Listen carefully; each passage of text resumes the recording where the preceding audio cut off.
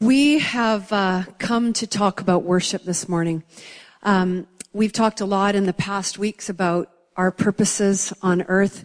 And we want to say this morning that our primary, the very most important thing is that we exist to worship, that we exist for a relationship with God that reflects in every way that He is of the greatest worth, more than any other thing, more than any other person. And when we've resolved and established that, everything else unfolds. Every other purpose follows that one.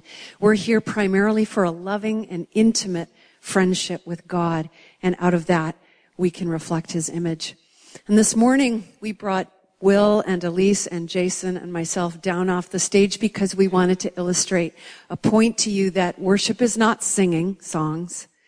And worship is not playing instruments, though that's one of the many ways that we express worship. But we have diluted this word worship to mean this thing we do for 20 or 25 minutes on a Sunday morning once a week.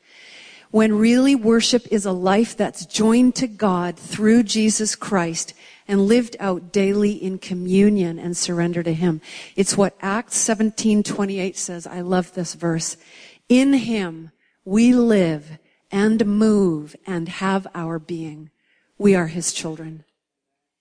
This relationship wasn't our idea. It was His. It's God's initiative. It's actually the longing and intent of His heart. God is looking for you. Did you know that? John 4 records a moving story of an encounter and Jesus' longest sermon that He ever preached on the subject of worship. And He didn't preach it to a crowded synagogue or a hillside with 5,000 people. He preached it to a random, nameless Samaritan woman at Jacob's well outside the village of Sychar in Samaria. Jesus was weary from travel and He'd stopped there on His way to Galilee while the disciples pushed on into the town to get some food. Now we know that whatever Jesus did, He did with purpose because He says, I only ever do what I see the Father doing. So I believe that Jesus waiting there by the well that day was highly on purpose because He only ever did what He saw the Father doing. He wasn't waiting for food because later on when the disciples returned with food, He didn't even want it. He said, I have food to eat that you don't even know anything about. It wasn't about the food. He was waiting for something else. He was waiting for someone else. Someone was on her way to that well. Someone whom the Father saw. Someone who the Father was seeking. We never learn what her name is, but we do learn that she was from the wrong side of the tracks. She had 3 strikes against her. Number 1, she was a Samaritan. Samaritans were despised people in the eyes of the Jews. They were the remnant people of the northern Jewish kingdom who'd intermarried with foreigners when all the chiefs and the rulers were carried off into exile in 729 BC. They'd even built a separate place of worship from the Jews on Mount Gerizim. So the Jews considered them half-breeds and religious heretics, and they didn't want a thing to do with them. In fact, they cursed them. Public conversation between Jews and Samaritans was prohibited. They shared nothing in common. They had no communion. There was nothing shared, nothing borrowed, and certainly no sharing of cups. A Jewish rabbi would have sooner died of thirst than violate that. But at this well that day, Jesus asked her for a drink from her cup. The second strike against her is that she was a woman. Now, I know half of us in this room wonder why that's a problem. But in that day, Jewish men did not speak publicly with women. In the East in those times, the lines and the prejudices were real. Rabbis believed even that Jewish women should not be taught the scriptures. That's how strong the prejudice was. And Jesus here in this passage in John 4 is about to have a lengthy dialogue with this woman about worship of God. Not only does He talk to her, He actually initiated the conversation. This was culturally unthinkable. And even the chapter says when His disciples returned, they were shocked that He was talking to a woman, but they didn't have the nerve to ask what that was all about. So Jesus was violating that taboo. Thirdly, she had a past. Not only did she have a past, she had a present. This woman was a sinner, evidenced by two things. Firstly, she had come out alone to a well outside the village, not inside the village where the others went, in the heat of the day.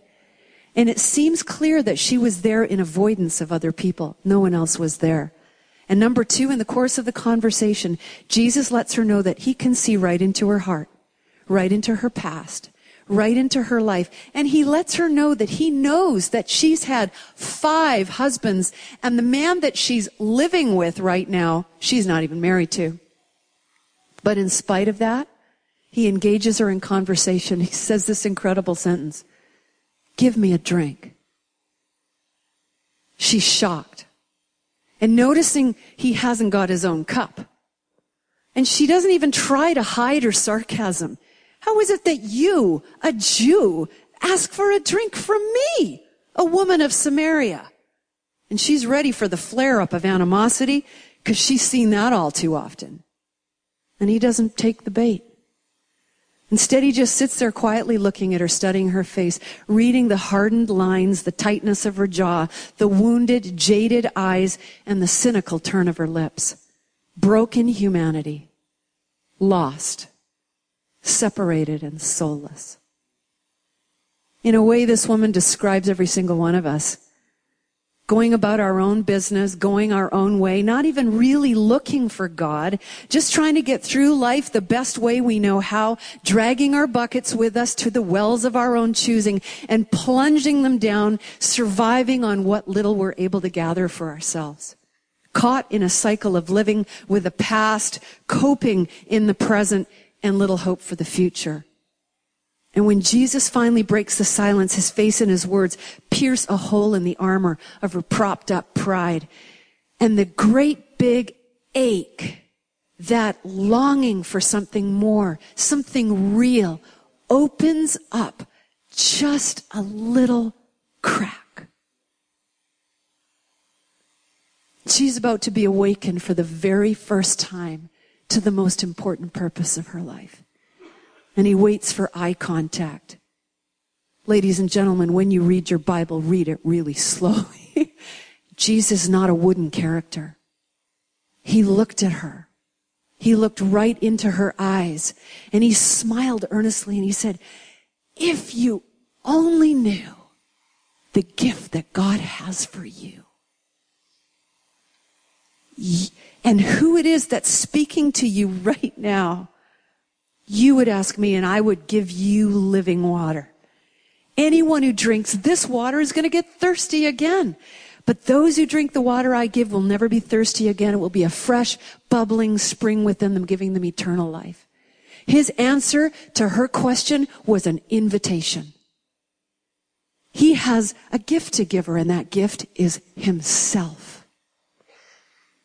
The presence of the Holy Spirit, the presence of God.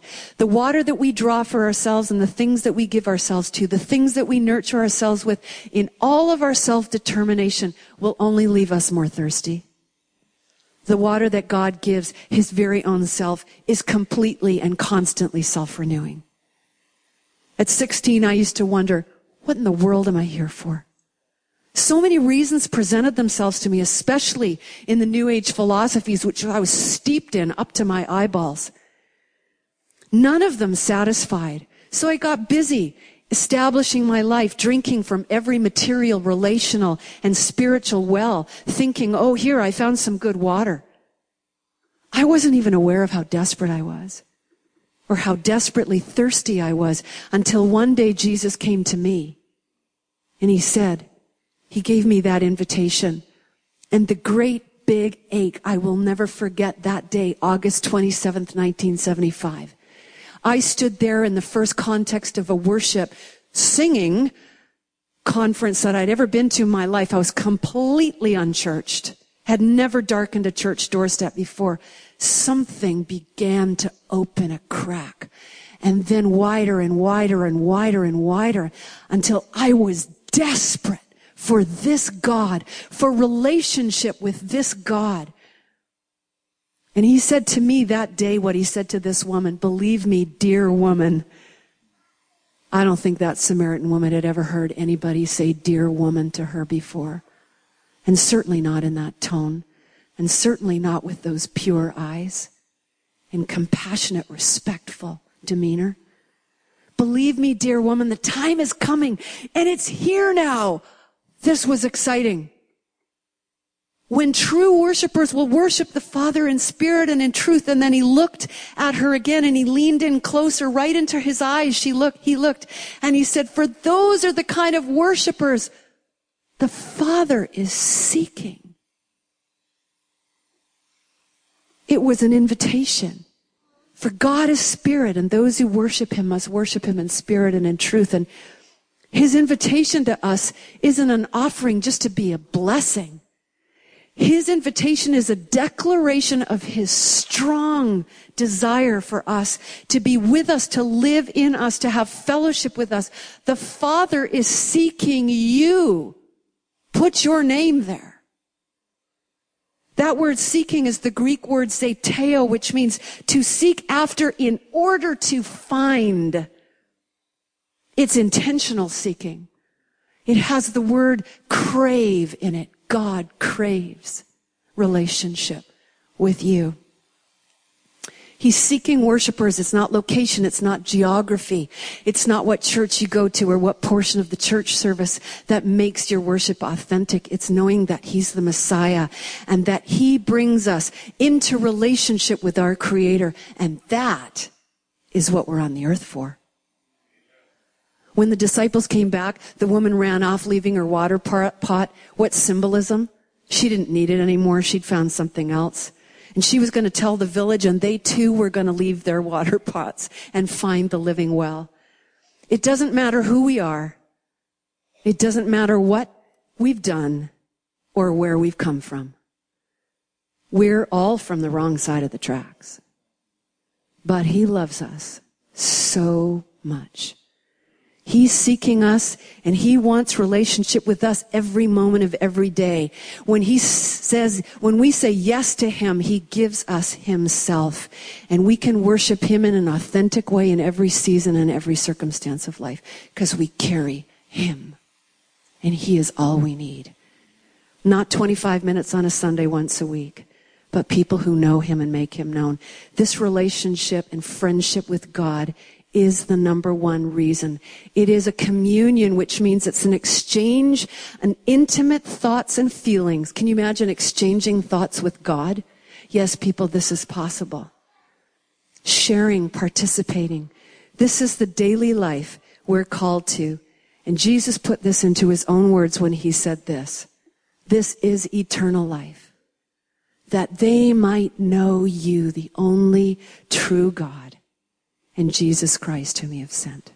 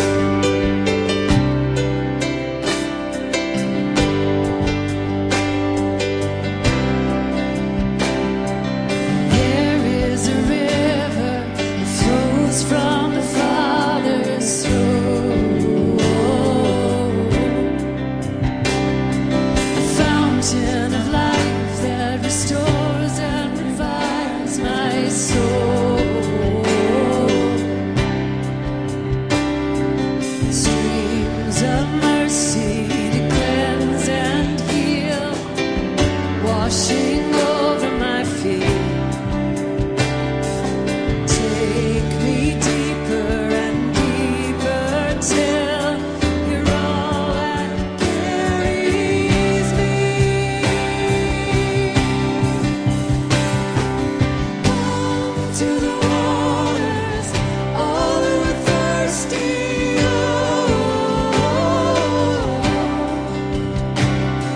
The floodgates of heaven are thrown wide open.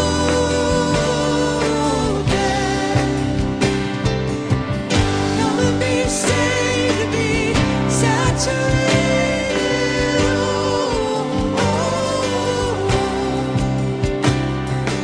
Come to the waters, come to the waters, and you will thirst no more.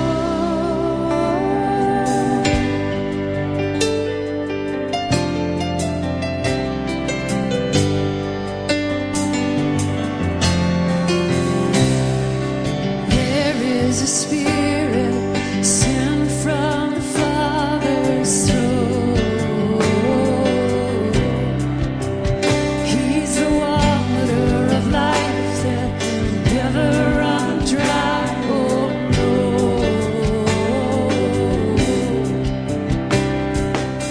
Streams of mercy to cleanse and heal, washing over my feet.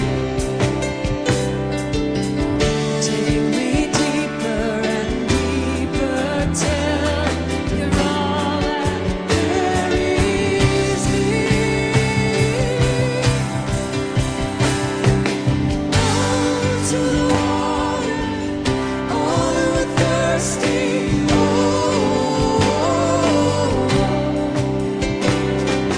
The gates of heaven are thrown wide open.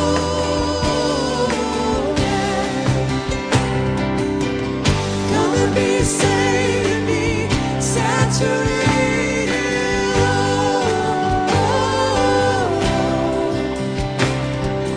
Come to the waters, come to the waters, and you will thirst no more.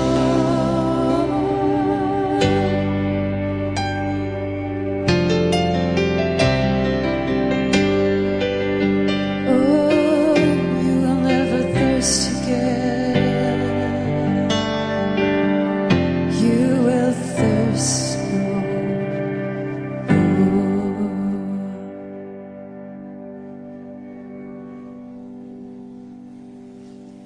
Amen. Isn't that rich? So great. What do you think of when I say the word worship?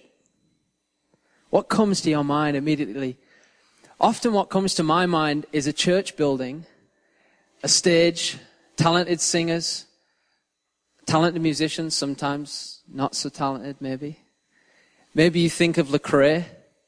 Maybe you think of The Colour. Maybe you think of Casting Crowns. Maybe you think of the voices and sounds of Bethel music. I don't know what you think of when it comes to worship, but surely that can't be it, right?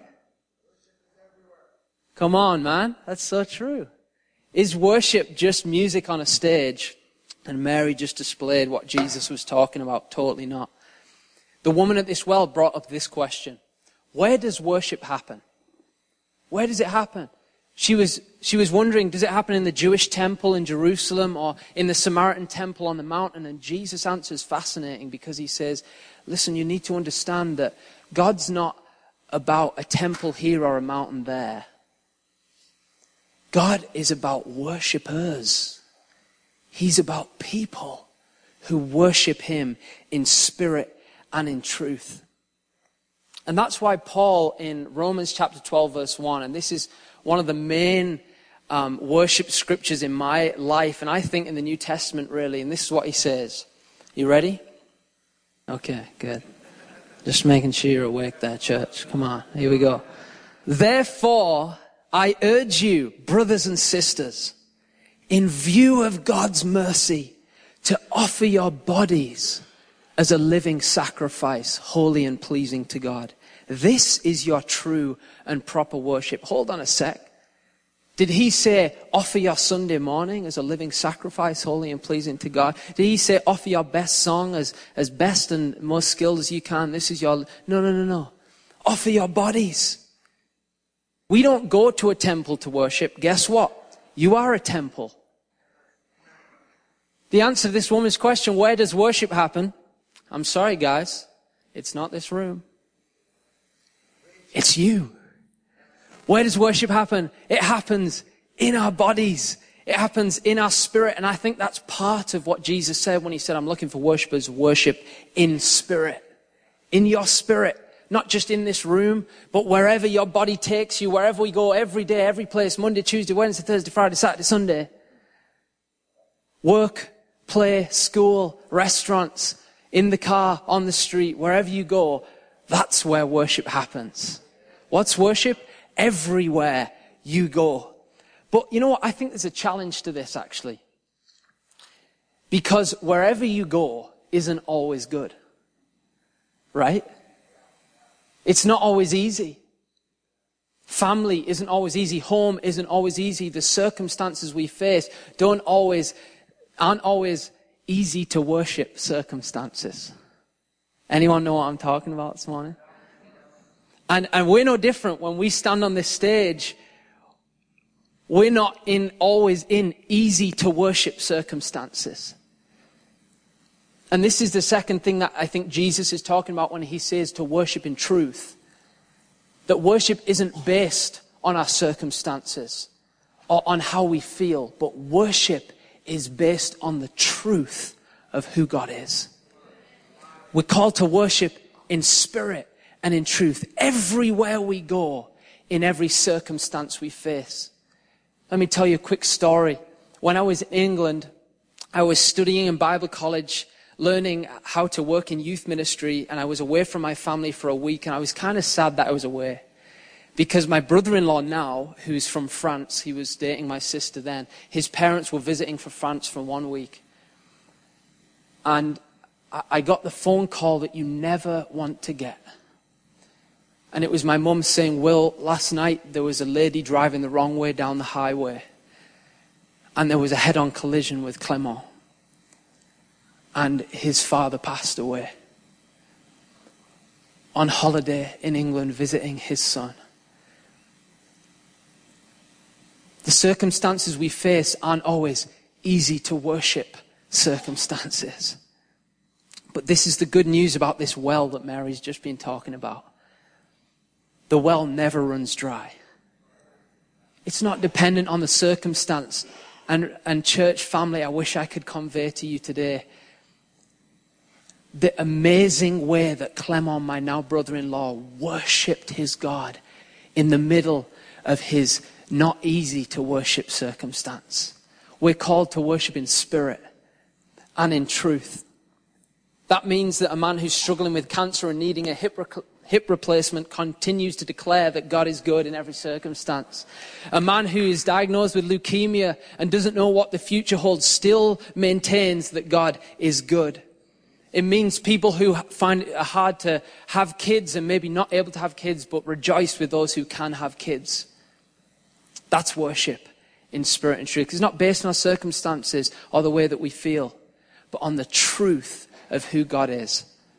And just to be really real, this was probably one of the biggest struggles of my life. Was when I didn't feel like it, choosing to worship Jesus because his worthiness didn't change. Maybe you know this, maybe you don't, but I'm a pretty feelings-driven guy. You can ask my wife. I feel things a lot, and when I feel good, I want to worship Jesus, but often in my life, and young people, you need to listen to this, young people, it's easy when you don't feel like it to worship yourself instead. But that's not worship. God calls us to worship in spirit and truth. Everywhere we go, say everywhere we go. In every circumstance we face. So I want to just sing a song that I was kind of writing that kind of came out of this place of desperation because I can't choose to worship God in every circumstance very well. I'm not very good at it. Maybe you're the same. And so this song is kind of a help me to worship Jesus song. And the verse First verse talks about, help me to set my feet on the truth when the waters rise around me. And Jesus, remind me of you when the lies surround my mind. And so, I'm going to jump on the keyboard. Is that okay? Okay. I'm going to swap mics. Ta-da!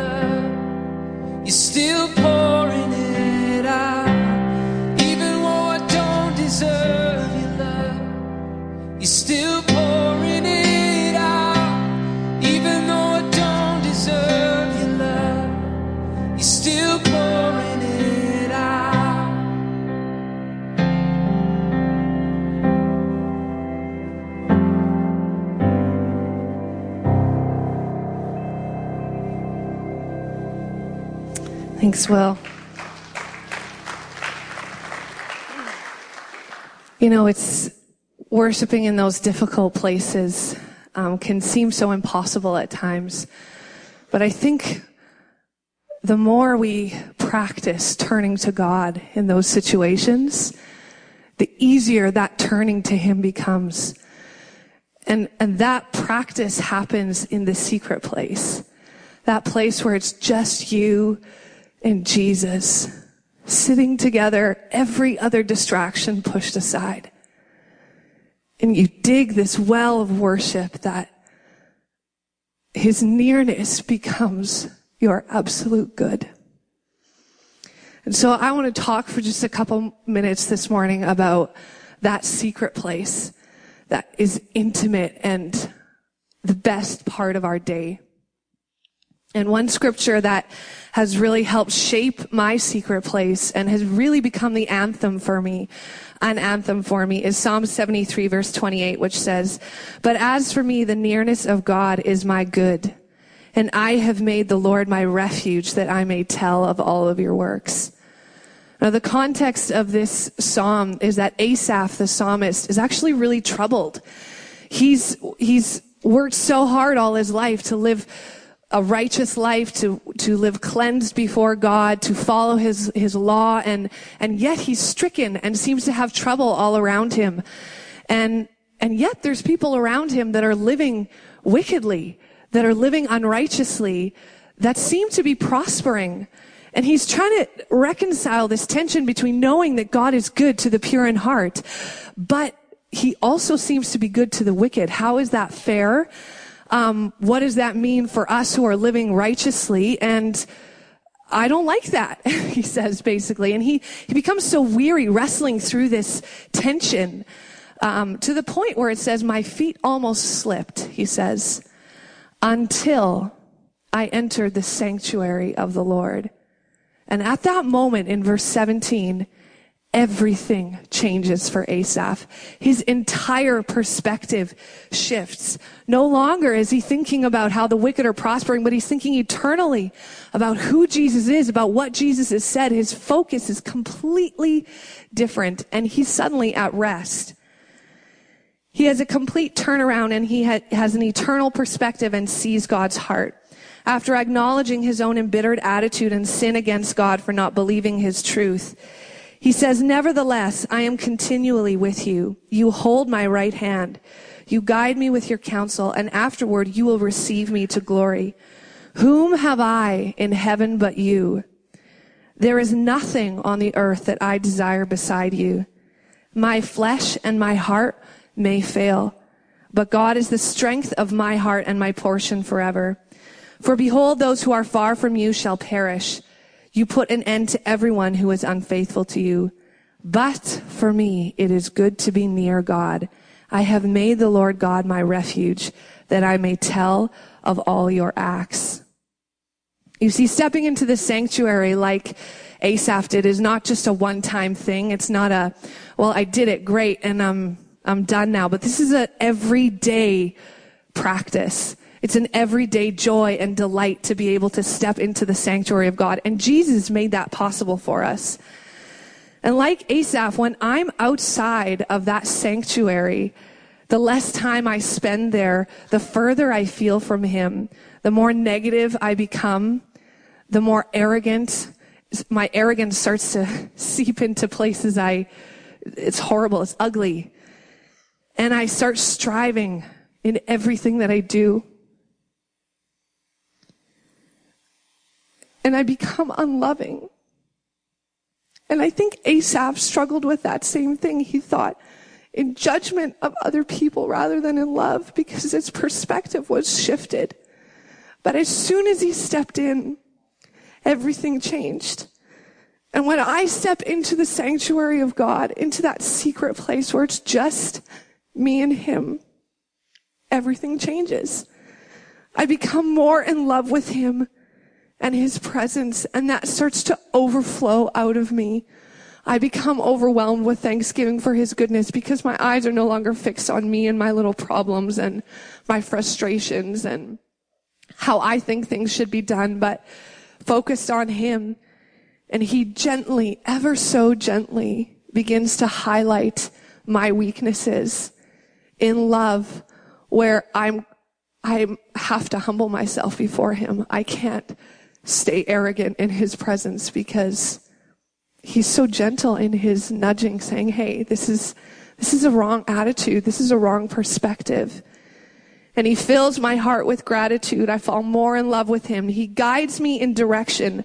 Listening prayer, you guys, has changed my life, because as soon as I step in and I say, "Okay, Lord, what do you think of this?" He tells me where to go. He sets my feet on the right path, and he'll even change my thinking. He transforms my thinking in the midst of that place. He changes my perspective, shows me his heart, shows me mysteries about himself and his thoughts towards me and towards others. And my eyes become fixed on eternity rather than on the circumstances and the feelings and the experiences around me. He shows me more of who he is, that he's not just a serious God, but he's a fun God. And he delights to be in that sanctuary with us. And so, as I've been stepping in and just experiencing his goodness in his nearness every day, it's all I can seem to write about is his nearness. And so I'm going to sing for you a song I feel like God's put on my heart that's just, you're really the first group of people to hear this. This has just been in my own little intimate place with the Lord about how I feel about his nearness and how that changes everything. So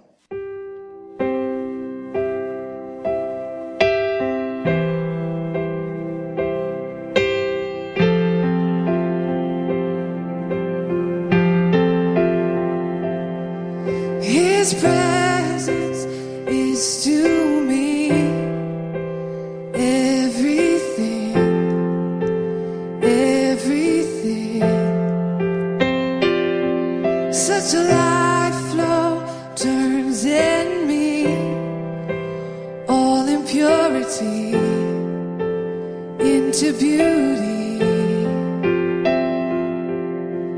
Never-ending river, it goes on and on, smoothing down my edges, it awakens a song.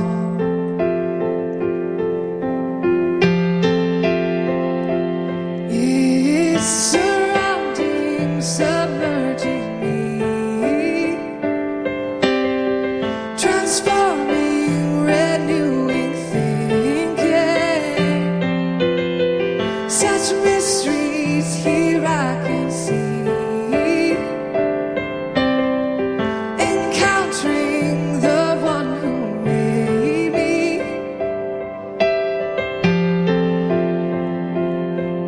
His presence is to me a soft landing, inspiring, unmeasured grace holds me, unleashing liberties.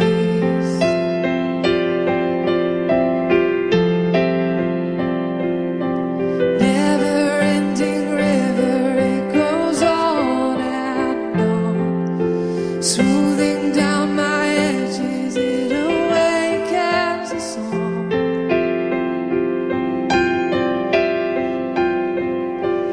It's surrounding, submerging me, transforming, renewing thinking. Such mysteries here I can see, encountering the one who made me. He chose me and called me. Yeah. This place I know I was created for. All too familiar sounds are right at home. This place I know I was created for. All too familiar sounds are right at home. It's surrounding, submerging me, transforming, renewing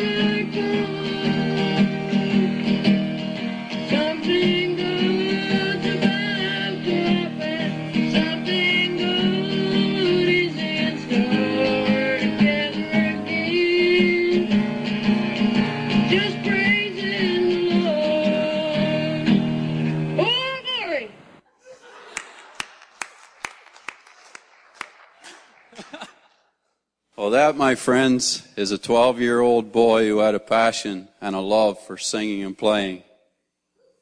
That boy didn't understand what worship really was at that time.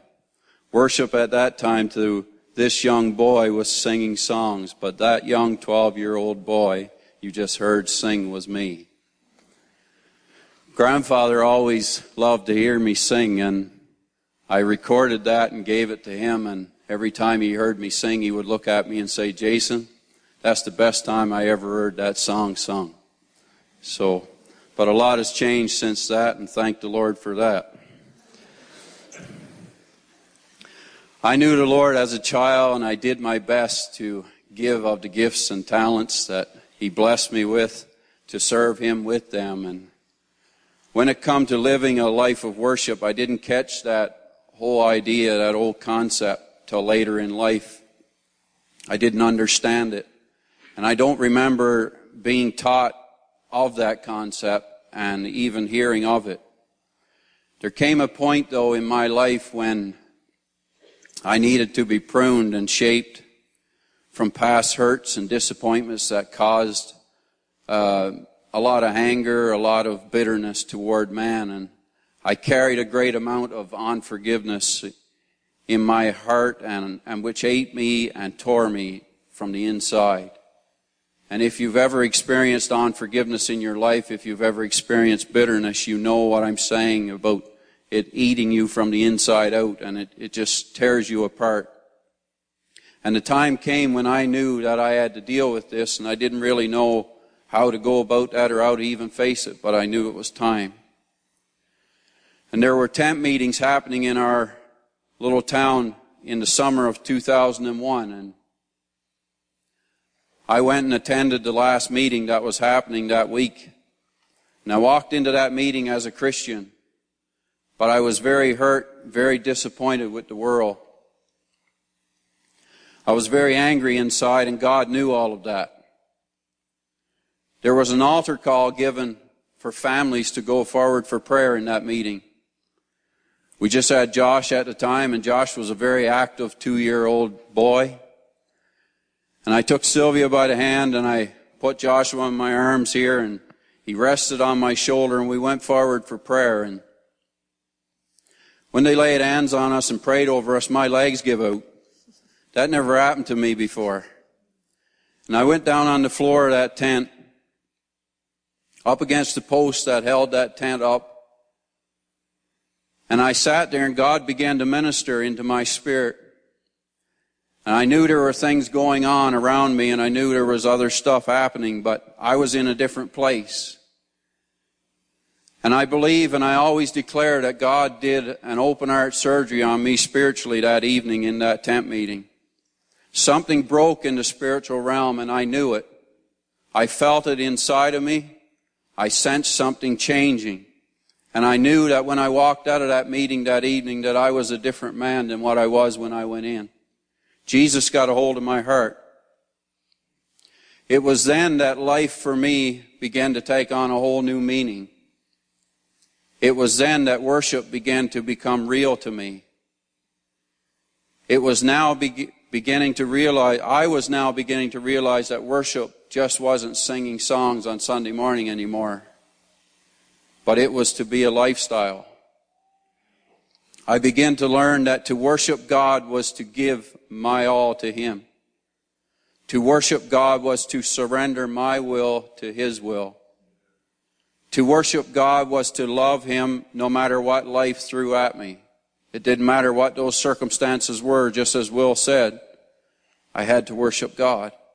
And to worship God was to commune with Him and listen to that still small voice that He uses to lead me and guide me through life's journey.